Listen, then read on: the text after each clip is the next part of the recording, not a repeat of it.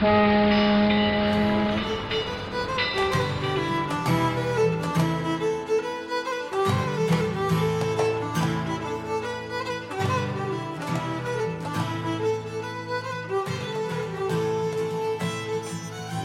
to another episode of Titanic Minute, your daily podcast where we discuss the movie Titanic minute by minute.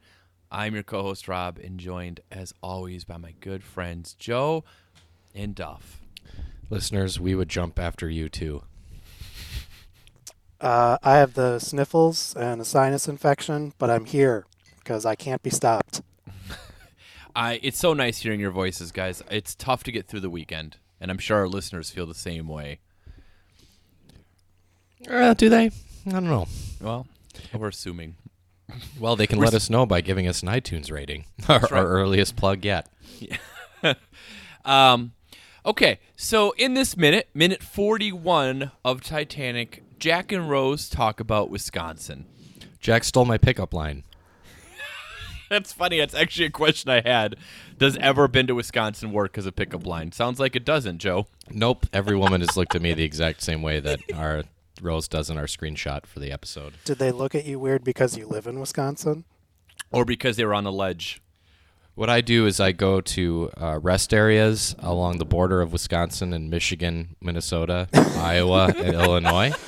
You just hit up the Rust Belt in general. And then I just sort of walk around and ask if anyone's ever been to Wisconsin. And if the answer is no, then I just point which way on the freeway they can go to get there. Oh, that's helpful. Mm-hmm. Thanks, Joe. Yeah, so Jack does just that, just not at the rest stop. And her response does seem correct. She just stares at him, and then it goes, "What?" That's usually what they say to me, too. I'm in the middle of killing myself, dummy. Yeah. Did you see I'm busy? At which point, then Jack starts talking about Wisconsin. So we find out a little bit about Jack Dawson here. Grew up in Chippewa Falls. And, we should all be familiar. We all live in the area around Chippewa. Not really, not around Chippewa Falls. Yeah, I used to. I grew up somewhat near it, north of it, where it was even colder, guys. But you were familiar. Was it as cold as ice? We can't do it again, Joe. Not willing to sacrifice. So, Chippewa Falls, most known probably to others as the home of Leinenkugels. The beer where when you're poor, you think is the fancy stuff to grab when you're in college. Yeah. You're like, ooh, we sprung for Leinie's. That was one of the first beers I ever had that I thought was upscale. My privilege is shining through there by calling Leinie's cheap. I'm sorry. I mean, I will say that, before the big boom of craft brews, I mean, like, Leinenkugels was a beer to be excited about when it was on tap. Like, oh, they have Leinenkugels on tap. Okay. Yeah. One of the early sellouts to Macro Brew, too. That's true. That's true. And he talks about Lake Wissota. Fact check. Oh! Fact check. I was going to say, I'm guessing we all found the same thing to talk about. Fact check. It's funny you say this because in some ways I was listening to the commentary of the cast and crew, and they mentioned, like, this is one of the few things we got wrong. I was like, what? One of the few things? I mean, but okay. So the big thing here is you guys, why don't you, Duff, why don't you tell us about You're going to let the Minnesota guy do this? You guys. Well, Right, okay. Rob is the only person born and bred the whole way through in Wisconsin, so he can do it. He's not. Right. He's never been allowed to leave the state. His ankle bracelet goes off. So ever been to Wisconsin is a terrible pickup line for me. So Lake Wissota is a lake that is east of Chippewa Falls. Is a deep lake. It's 72 feet deep. The problem, James Cameron, is it was actually formed when the Wissota Hydraulic Dam was built in 1917. Uh-oh. Owned. It's a fake lake at this point in time. Yes. To be fair, there's only about 15,700 lakes in Wisconsin, so Well, he did now- not have many to choose from. Now, 1912, I think there's like 15 lakes. We had Lake Michigan, Lake Yeah. Superior, And Lake Winnebago. It was desert country back then. The glaciers hadn't yet melted. That's why it was so cold. Yeah. What do you think about that number there, Duff? Over 15,000 lakes here in Wisconsin. I assume that you're taunting me over Minnesota's slogan of the land of 10,000 lakes. Indeed. I sense you're a bit miffed about it. I don't know how many lakes Minnesota actually has. Not as many. Over 10,000, though, for sure. Well, let's just... All I right, already looked it up. We have more. Well, I mean, Minnesota's not saying they have more lakes. They just said they have the land of 10,000 lakes, which is not incorrect. True. It's technically it's a kind of a lie of omission, I guess, or a brag of omission. This says, Minnesota has 11,842 lakes of 10 acres or more. It would be like us telling someone that we have a podcast, but not saying which podcast. We have the highest rated Titanic themed podcast. Yes. We think. Land of the Titanic podcast. God, I hope that's true. Like, didn't we find some Titanic history podcast or no, it was a TV network. Yeah, right? There's some Roku channel for Titanic, isn't there? Yeah, and there's also a book called Titanic Minute by Minute, which I hope they don't find out about this podcast. But essentially, they go over like the actual sinking of the Titanic minute by minute. So one thing, another thing that kind of connected is that I think that it's a common thing for I want to say graphic illustrators or computer design people to do a final project and just do the Titanic sinking. Because I go to YouTube and just do Titanic minute by minute. There's a lot of simulations, some of them ranging in graphic quality, but I feel like that's a thing. Like if you go to visual design school or something, and it's a good fallback project. Like, just do the Titanic sinking like 4 times. Well, for those students, the ocean is debt and the ship is them. Yeah. So this false statement. I remember that came out when the movie was still out too. But is that because where we live? I mean, I wonder if that was like a bigger deal. Yeah, that's true. Where I don't think Midwesterners are incredibly sensitive about having facts wrong about where we live. Yes. Yeah. Wisconsinites in particular. I'm sure that the elite coast did not care about factual accuracy in Titanic. Yeah, they probably just flew right over that fact. Well, yes. We found someone who hasn't been to Wisconsin, James Cameron. That's right. You're not welcome, James. Yep, stay out. You can't come to Summerfest. And then Jack starts to mansplain ice fishing. I actually had in my notes, mansplains ice fishing. Which is pretty self-explanatory. Right? You don't need to describe ice fishing, do you? You put a hole in the ice and you fish. Have you guys ever gone ice fishing? Yeah, what? I was just curious. From Wisconsin. I went with Cub Scouts, I believe, a couple times. As an adult? Not as an adult. I followed a short bus to the ice. And I lingered about 50 yards away from a group of Cub Scouts. I'm not allowed within 500 feet of any Cub Scout troops now. Joe, do you have any ice fishing stories then? It's cold. Yeah. Do you enjoy ice fishing? I haven't done it in a long time, but yeah, it's fun. Sure.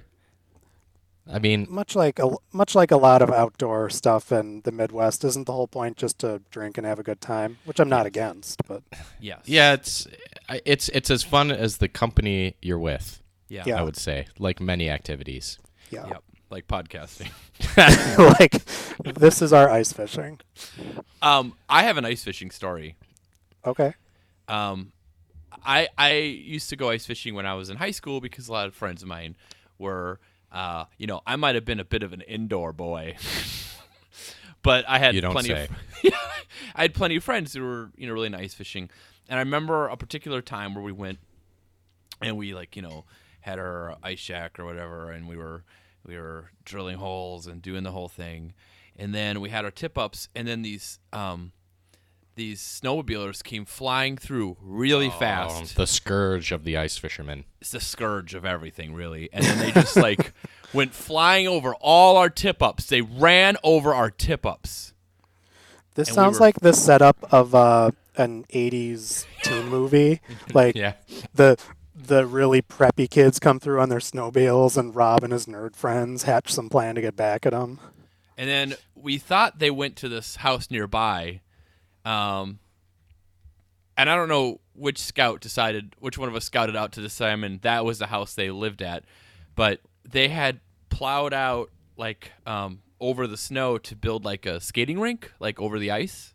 Not build a skating rink, but had a clear spot. And so we went out there and just drilled dozens of holes inside that to get them back, to only find out later that those people do not own snowmobiles. Oh my God. Nice. Not a proud moment. Have you ever successfully executed revenge? That's the thing about vengeance, is you probably shouldn't do it. That dish would have been served cold too. Yes. Cold as ice. Would have went to the wrong table. Yeah. And to be fair, to sort of expunge myself from this, I was a bystander. I probably did cheer people on, but I did not drill any holes because I was too weak. Oh, that doesn't make that doesn't make it Did you have an auger? Yes. I didn't have an auger, but we had an auger, yeah. I mean, it doesn't take that much strength, as I recall. Well, it depends if you have like a gas one or if you have like a hand one. Hand ones are tough. I guess it depends. I guess it depends how thick the ice is and how cold it is. I was like 14 or whatever. That was a lot for my little arms. Still would be. So yeah, that's my ice fishing story. All right. Well, Jack is right that falling into water that cold can be deadly. That is true. 8,000 people a year die from falling through ice. Really? 8,000 a year? I'm assuming that's worldwide, but it was from a publication in the northeastern United States. And it did not specify which area it was talking about. Have any of you ever fallen into ice water? No. No. Me neither. All right. I was hoping someone had a good story. If you do, remain calm and try to stay horizontal. Is that what you're supposed to do? Yes. I thought that was if a bear attacks you. Same thing. Which if is a the polar bear attacks you through ice, stay horizontal. Aren't you supposed to appear menacing to the ice? It does seem like generally in crisis situations, staying calm is a good first step, and often the most difficult one. That's a fact. His line here about the cold water is like 1,000 knives hitting you all over. That is exactly how a survivor of Titanic described being in the water. I think it's in A Night to Remember, but someone does mention that's what it's like. So, it's sort of a neat use of that. And it does, obviously, spoilers to our viewers. We learn more about that. Yeah, this whole sequence talking about the water and whatnot, I believe would be what's called Chekhov's gun. Why don't you explain Chekhov's gun to our listeners? Chekhov's gun is from the playwright Chekhov, not the Star Trek Chekhov. But basically, I forget which play it is in particular, but there's a gun that's shown very early on in the play, and it's specifically pointed out, and it becomes very relevant later on in the play. Basically, the principle is that if you're doing a screenplay or a story and you make a big deal out of something, it better be for a reason. So we probably would have gotten this in Titanic without that, but it does really, I kind of think it does a good job of really, because I guess when I saw this for the first time, I hadn't really thought about the coldness aspect of the water. Like, I'm sure I knew in theory, like, oh yeah, the ocean's cold. But then I feel like this actually does do a good job of setting that up, like, oh yeah, probably like 33 degrees. Yeah, I mean, I think I would just assume like, oh, they drowned, more so than the cold, or the propellers. I don't have anything else. I thought I did, but I don't. What do you think of? I find no romantic chemistry whatsoever between these two people in this minute. I think I don't know about romantic chemistry. I think that I think they have good chemistry in general.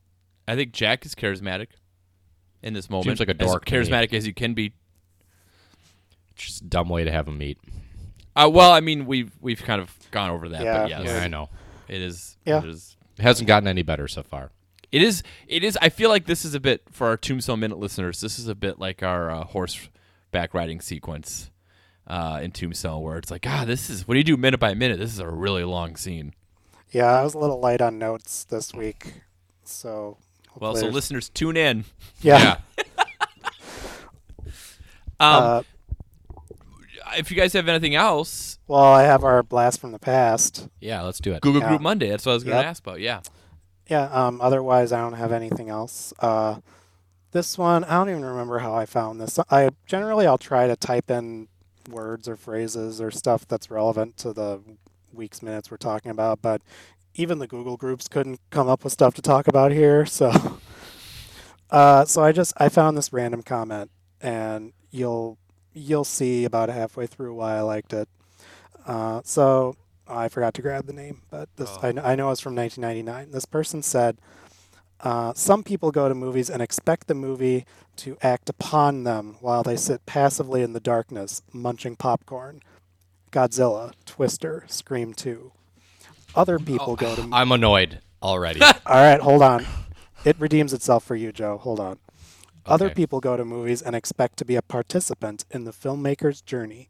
If they are alive and astute, they will usually be rewarded. And then parentheses, anyone who said Mission Impossible was hard to follow ought to be chemically castrated immediately. Wow. Holy man. cow. All right.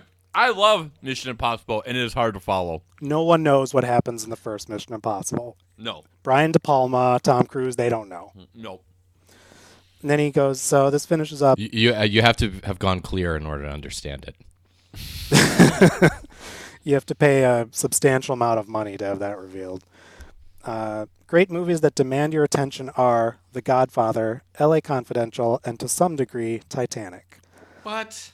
If you can't remember the last name of the central character, maybe you should keep to your usual diet of Spice Girls, Baywatch, Home Improvement, and Shudder, Celine Dion.